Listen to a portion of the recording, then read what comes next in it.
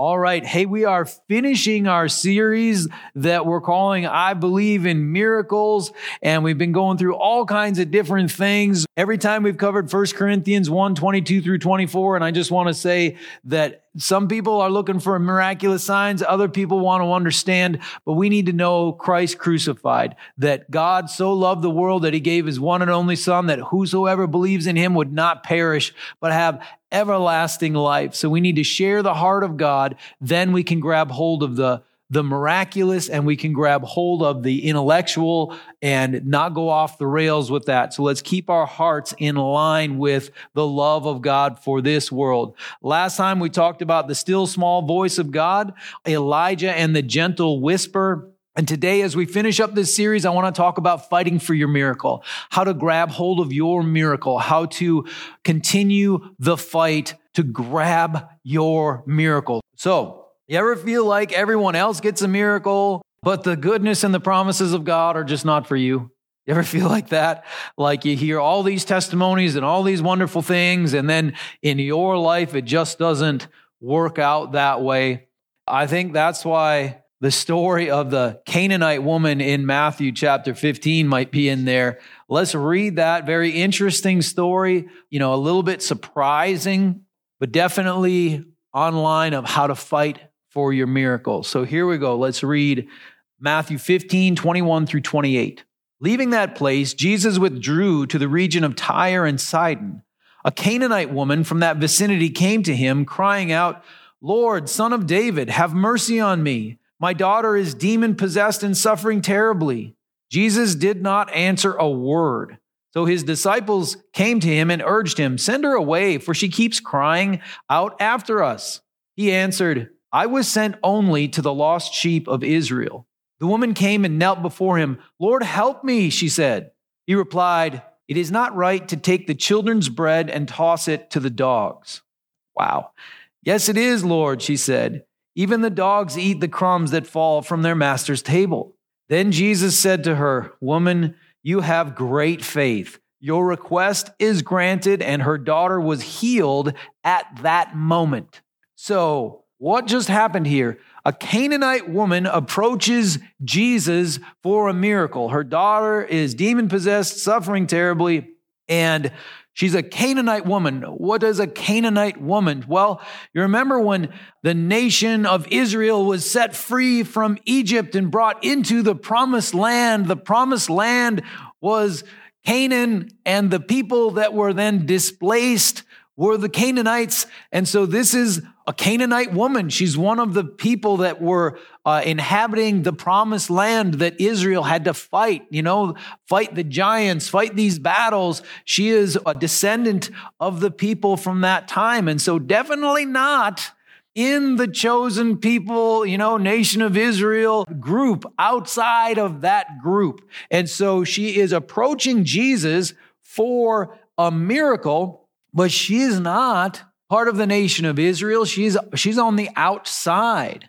And of course, this timing is quite amazing because we're going from the Old Testament for, God has the chosen people, the nation of Israel, into the new covenant where now the good things of God are for all nations and everyone is brought in. And this is a little bit of a foreshadowing of that. Even a Canaanite woman can receive of the good things of God. But Jesus does not respond quickly to her at all. The first thing he does is ignore her. And then his disciples are like, "Yeah, get rid of her, get rid of her." And then he says, "I was sent only to the lost sheep of Israel," not so subtly saying, "So not to you. I'm not here for you." Not subtle at all. The woman kept at it. Jesus says it's not right to take the children's bread and toss it to the dogs. Like, now that's insulting. You're just a dog. You shouldn't even get anything good from God. Like, Jesus said that? That's harsh, man. What is going on here? But she continues. She's like, "Even the dogs eat the crumbs that fall from their master's table." And Jesus is like, "Man, you're getting your miracle. Yeah, you have great faith." So she fought. Whatever you understand about this, one thing's for sure. This woman fought for her miracle and she got it. She fought for her miracle. She kept going and she got it. So we want to talk about fighting for your miracle, because we want to grab hold of the good things of God. Now, I feel like I've gotten more than my share of miracles in my life. There's lots of things that God has done for me. I've prayed for healing for people and seen it happen. Couple examples I just want to give quick. When I was a brand new pastor, this might have been my second or third week. I'm an interim pastor at a church with 8 people. Back then, we just did testimonies and prayer requests to the whole congregation. Hey, who's got a prayer request? Who wants to talk about what God's doing for them in their lives? What's Jesus done for you this week? And that sort of thing, and just encourage each other. And, I'm just brand new, and a guy raises his hand and he says, I've had oral cancer and I was in remission. Now all the sores are back. I'm going to the doctor tomorrow and I'm scared. That wasn't after service. It was in the middle of the service. So we just kind of prayed from the front for all the different prayer requests that came up. And I prayed for that individual. And, and then when it was done, he just was beaming.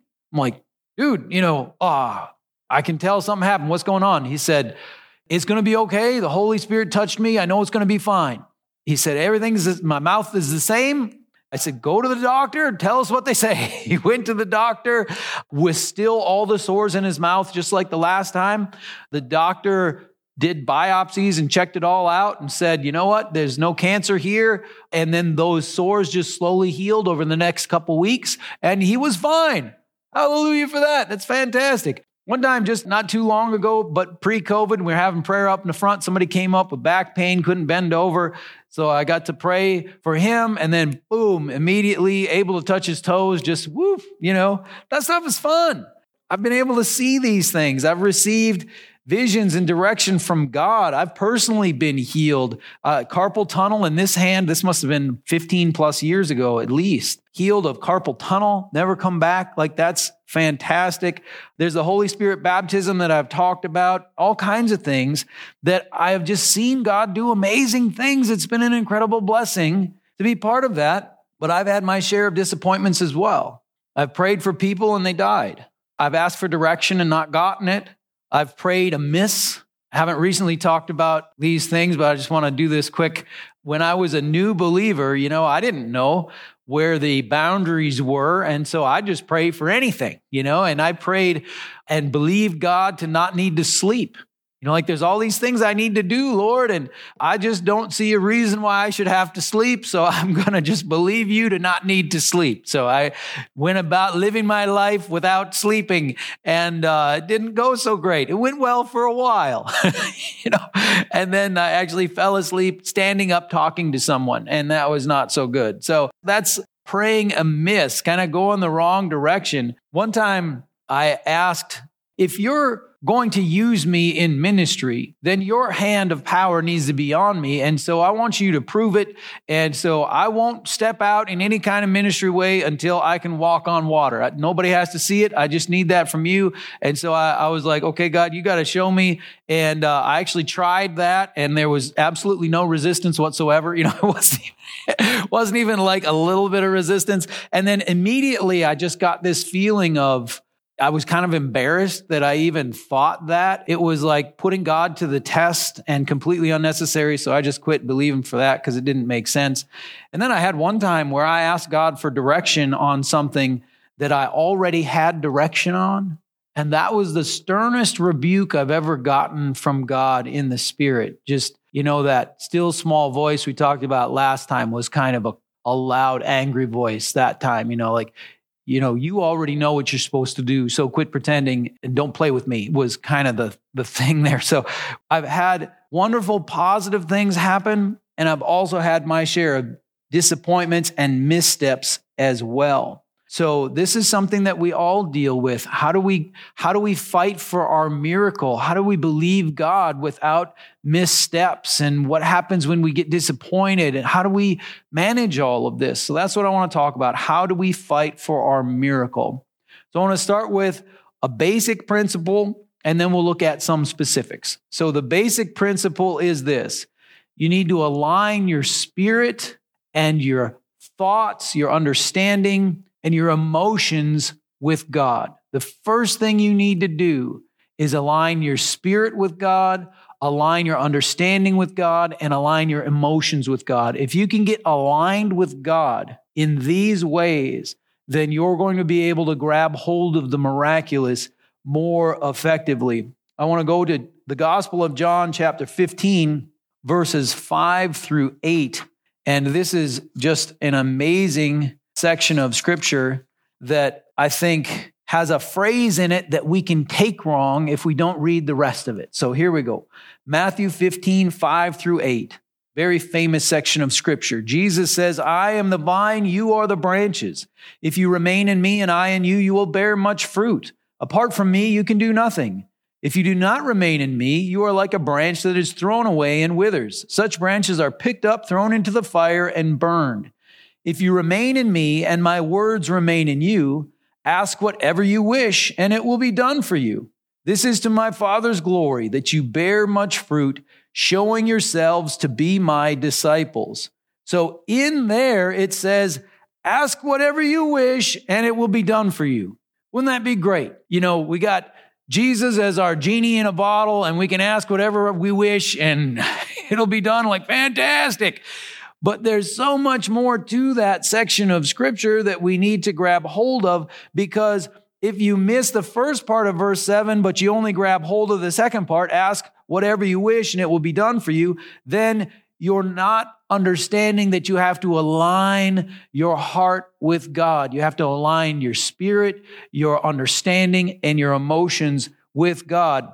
It says, verse 7 again, if you remain in me and my words remain in you. So if you're abiding in the vine, connected with Jesus, and his truth resides inside of you, you're aligned with God, then you can ask whatever you wish. Before that, you might ask for something that's inappropriate, that's selfish, whatever. You're going to ask wrong with wrong motives because your heart isn't aligned with God. So you want to submit your will to God, and then what you wish will change.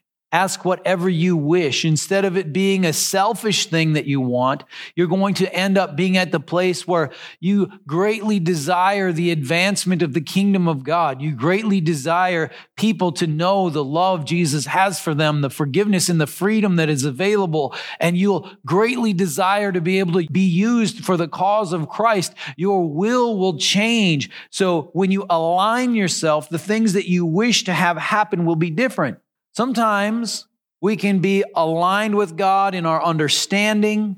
Maybe our will or our spirit isn't quite aligned, and sometimes our emotions are off, even though the other parts are there. And I want to talk about this just a little bit. If we emotionally need God to do certain things, then we're not in a great spot.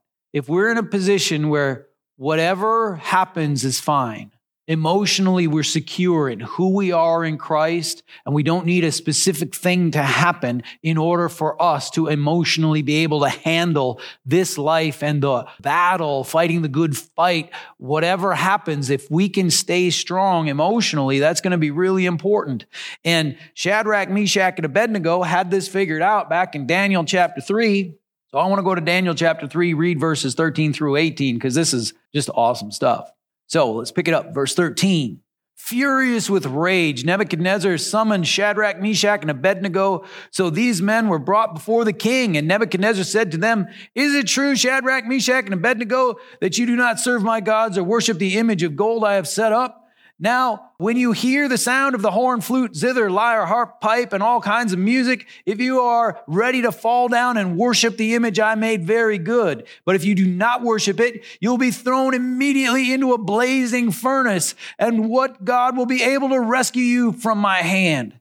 Shadrach, Meshach, and Abednego replied to him, King Nebuchadnezzar, we do not need to defend ourselves before you in this matter. If we are thrown into the blazing furnace, the God we serve is able to deliver us from it, and he will deliver us from your majesty's hand. So how confident does this sound? These are people full of faith. You know, the king who can do anything he wants. You know, back then there was absolutely no checks and balances whatsoever from Nebuchadnezzar. He can do anything he wanted, and he's attacking these people, and he's telling them all the horrible things that are going to happen to them. and they're like, hey, you know what? No problem. We've got a God in heaven that's bigger than you, so we're not scared of you. He will deliver us. They are standing in faith.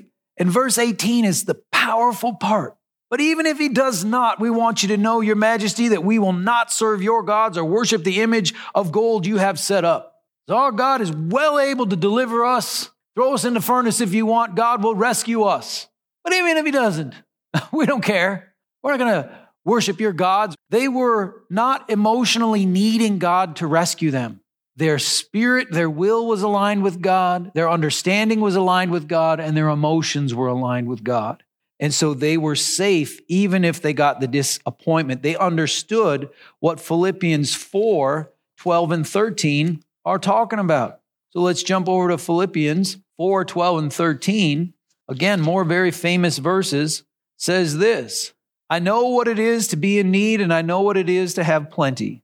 I have learned the secret of being content in any and every situation, whether well-fed or hungry, whether living in plenty or in want. I can do all this through him who gives me strength. So the Apostle Paul there is describing having learned the secret of being content in any and every situation. This is the process of aligning our emotions with God. So sometimes our spirit or our understanding are lined up with God, but our emotions are not. Fighting for your miracle can be emotionally devastating if you need a particular thing to happen. But if you release it to God and you just say, I'm going to believe God, my God is well able to deliver me from this trial, this difficulty. But even if he doesn't, it's not going to bother me. I'm not going to lose my faith in my God. I'm not going to worship other gods. I'm going to stand strong and faithful. When you can release that, then sometimes it opens the door. When I was pretty newly married, we had one son. Jacob was born 3 years after we got married. And then my wife had 2 miscarriages. One 4 months along and one was shorter. And this was very hard on her. Her whole life, she grew up wanting to be a mom, and it was like her life's purpose. And she started to get funny.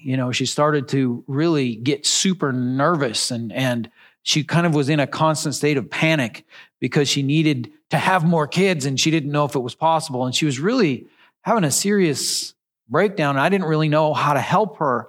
And then one day I came home from work, and she'd gone to a women's conference or something. She could tell you the story better than me. But all I know is I came home from work and she had a peace about her. She had released it. Like, well, if I have more kids, that would really be great. It would feed me. But if we're just going to have the one, I'm thankful and I'm okay. And that was great. And then 9 months later, our son Seth was born. So she released it and then was able to receive it. So that was her getting her emotions in line with the plan of God. And then that allowed her to be able to have our second son. And then we had our third son, Daniel, and really, really a great example of releasing something to God and then being able to receive it. Sometimes we have to release in order to open the door. So point number 1, in order to fight for your miracle, is align your spirit, your understanding, and your emotions with God. Now let's talk about a few specific things, not a basic principle, but more of a specific idea. So some principles, some ways of fighting for our miracle. So second thing, you got to have faith. You got to have faith. That's what Jesus specifically said to the Canaanite woman. You have great faith. Back from Matthew 15:28, the last verse we read about the Canaanite woman. Jesus is talking about her faith. Her faith is overcoming, accessing the power of God in that situation. And this language is all over the Bible, that we have to have faith to receive the good things of God. And I want to go to James chapter 1, verses 5 through 8, which is another fantastic and very straightforward example. So it says this, if any of you lacks wisdom, you should ask God, who gives generously to all without finding fault, and it will be given to you. So you ever lack wisdom? I'm in line for that one. If you lack wisdom, what do? We see this big promise that we should ask God and he'll give generously to all without finding fault. That's fantastic. It continues though, but when you ask, you must believe and not doubt, because the one who doubts is like a wave of the sea, blown and tossed by the wind. That person should not expect to receive anything from the Lord. Such a person is double-minded and unstable in all they do. So you got to have faith. You got to trust God. You got to believe it. It's so important. We must believe, but we don't want to believe for the wrong things. Like I mentioned earlier, you don't want to believe to not have to sleep. There is no promise in the Bible that we won't need to sleep. We'll be restored, we can walk and not faint, that sort of thing, run and not grow weary. But there's also the command to rest. So guess what? Not wanting to sleep is really in disobedience to the teachings of the scripture. And so we need to have faith, but we need to have faith in the promises that God has in the Bible. Like verse 5 that we read, if any of you lacks wisdom, you should ask God, who gives generously to all without finding fault, meaning he's not going to embarrass you for not understanding what's going on, for not having the wisdom. He's just going to help you and it'll be given to you. So you can get wisdom from God, but you have to believe and not doubt. You have to trust God. You have to believe it's there and keep fighting for it. So you've got to have faith. Next lesson I want to talk about is you need to ask, and then ask with right motives. So sometimes people need a miracle, but they don't ask God. They don't pray. They don't request. They don't go before the Lord and say, here is what I am asking of you. So they don't ask, and then they can not ask with right motives. So we go to James again. James chapter 4, verses 1 through 3 says this. What causes fights and quarrels among you? Don't they come from your desires that battle within you? You desire, but you do not have, so you kill. You covet, but you cannot get what you want, so you quarrel and fight. You do not have because you do not ask God. When you ask, you do not receive because you ask with wrong motives, that you may spend what you get on your pleasures. You ask with wrong motives. So this is not aligning your will with the will of God. So you got to ask, and you got to ask with right motives. That's just like John 15:7, ask whatever you wish. Well, you have to submit your will to God, and then what you wish will be different, and that can be something that God can grant to you. So you need to ask. Don't just sit there silently in pain, hoping God is going to show up, but you never communicate with him. You have to pray. You have to ask. Go ahead and ask. Scriptures say you do not have because you do not ask. You need to be a person of prayer and seek the Lord for these things. You can't fight for your miracle without asking. The Canaanite woman asked, and she got a no, and she kept asking, and she got insulted, and she kept asking, and she received. So ask. And then make sure you're checking your heart. You're asking with right motives. You're not asking amiss. So ask with right motives. Something that Charles Spurgeon, the great preacher from years and years ago, said, find God's will and pray for that. And I just think that is a powerful thing. It's all about aligning your heart and your understanding and your emotions with God, aligning your spirit, your will with God. Find God's will and pray for that. So ask, and ask with right motives. If you wonder what God's will is, you need to search the scriptures. Is it God's will for you to have wisdom? Yes, it is. Because if anybody lacks wisdom, you can ask God and he will give generously to all without finding fault. So it's God's will for you to have wisdom, but you need to ask, and you need to ask with the right motive. So don't ask for wisdom to be able to harm somebody. Ask for the wisdom to be able to understand how to bring the good things of God to everyone that you know, things like that. So you got to have faith, you got to ask, and you got to ask with the right motives. And then the next one, don't give up too soon. Don't give up too soon. This can be hard, but we must persevere. It can be hard if you've been praying for the same thing for 3 decades. It can be hard. Don't quit just before you get your miracle. You got to keep at it. You may need to release something to God, like I mentioned with my wife, Trinette, and getting pregnant and carrying a child to term. You may need to release something to God, but that's different from giving up. She didn't give up. She still hoped for and trusted God for, but she didn't need that emotionally. So don't give up, but you might need to release something to God. So don't give up too soon. So got to have faith, got to ask with the right motives. Don't give up too soon. And now let's talk a little bit about hindrances to receiving your miracle, because sometimes we're the ones blocking the miracle. Now, a lot of times there's just other things going on that we don't understand. And so we can't just say that, hey, if I pray this prayer, God has to do this. He doesn't have to. A lot of times there's other things going on, but some things are inside your control. And so you want to make sure you get those things right. You don't want to be the thing blocking the miracle. So let me just talk about a few things that can hinder you receiving your miracle. First one, undoing your prayers, speaking against or believing against what you just prayed for. So if you're praying for healing, and then everything you say, everything you think is, I'm not going to get healed. You pray, Lord, just heal me, miraculous healing. I'd love to be healed by the end of this prayer. Amen. Well, I sure hope the doctors can take care of this because I'm in real trouble. I think I'm going to die. If you just only believe while you're praying, but you don't believe the rest of the time, it doesn't make any sense. You don't want to speak against what you're praying. You don't want to believe against what you're praying. You want to have it be all together united in believing for your miracle. So don't go against it. Don't undo your prayer by speaking against or believing against what you just prayed for.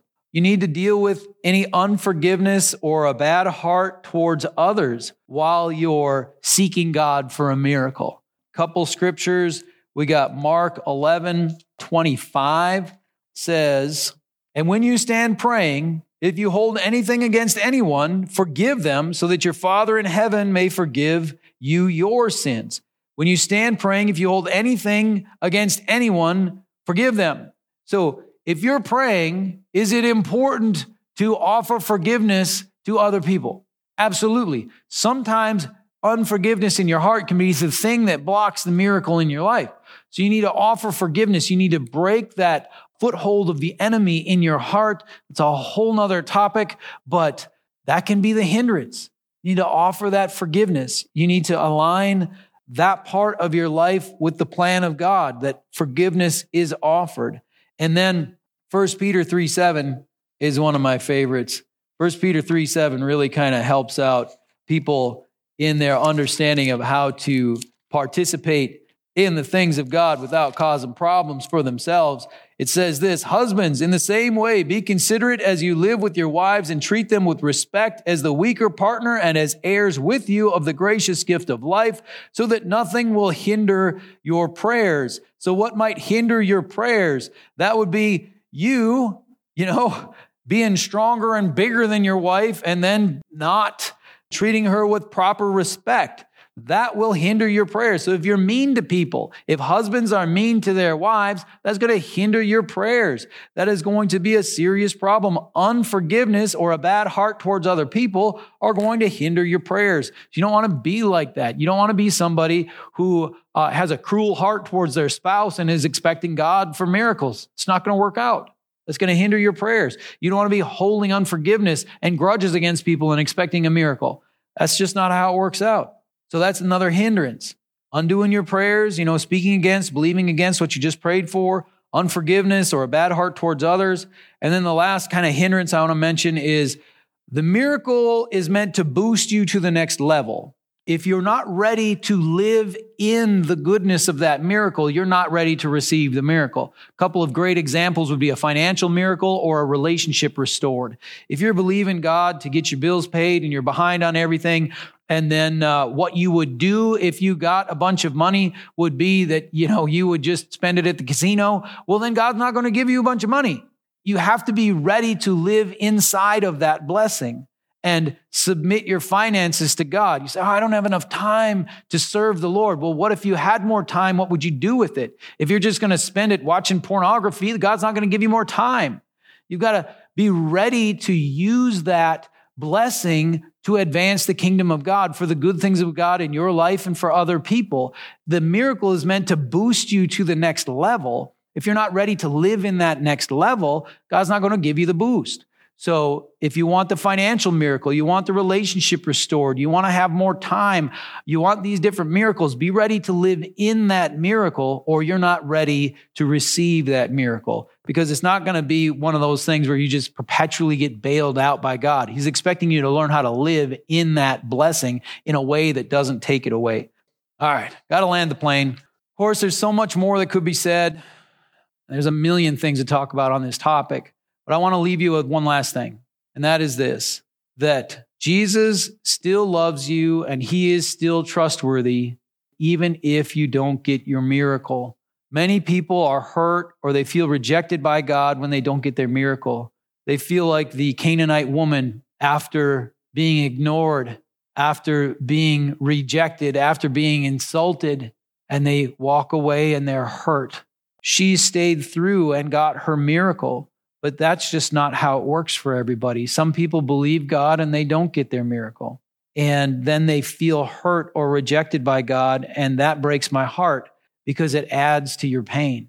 Not only do you have the suffering of the situation, but you have that feeling of being let down by God. You have that feeling of maybe I got something wrong with me, that God wouldn't answer my prayer. There's extra pain added. And that breaks my heart. And that's not what God wants for you. So I want to close with something we read not too long ago in church from Hebrews chapter 11. And this is such an essential thing for us to grab hold of, because there are two types of commendable faith here mentioned in Hebrews chapter 11. There are those who get the great victory, and we all cheer for that, and we all hope for that. And there are those who stay faithful to the bitter end, and they are also commended for their faith. So let's read through this, Hebrews 11, 32 through 40. And I want you to be set free if you've seen a great disappointment in your life or you're afraid to believe. I want this to set you free.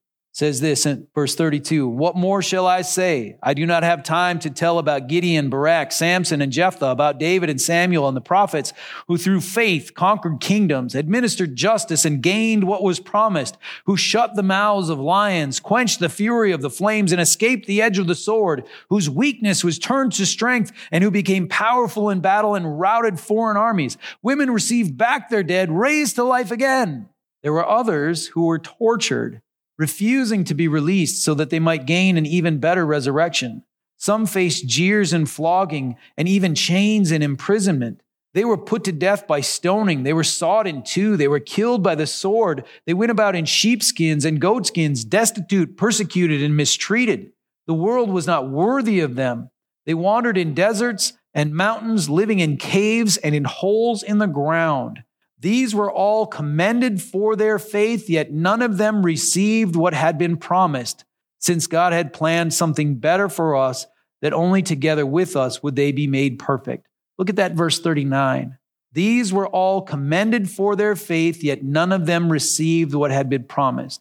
You may be living in the middle of commendable faith, where God is cheering for you and seeing your faithfulness in the midst of your suffering, in the midst of the promise not being grabbed hold of, not receiving the promise. Now, I believe we need to not use this as an excuse to not believe for the promise. We still need to believe for the promise. But I give you permission to be free to keep believing in the face of disappointment. That is commendable faith in the eyes of God. You've been disappointed. You're praying for this and you don't see it. You can continue to believe and be free to believe even in the face of disappointment. This is what I want for you, to not be hurt by walking by faith.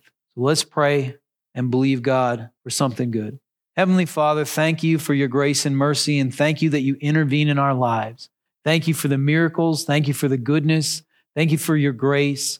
And Father, in the midst of our disappointments, we don't always get everything that we want. We don't always see your response. But Lord, help us to be those of commendable faith who believe to the bitter end, who trust you to the bitter end, like Shadrach, Meshach, and Abednego, who say, yeah, even if he doesn't rescue us, we're going to stand in faith.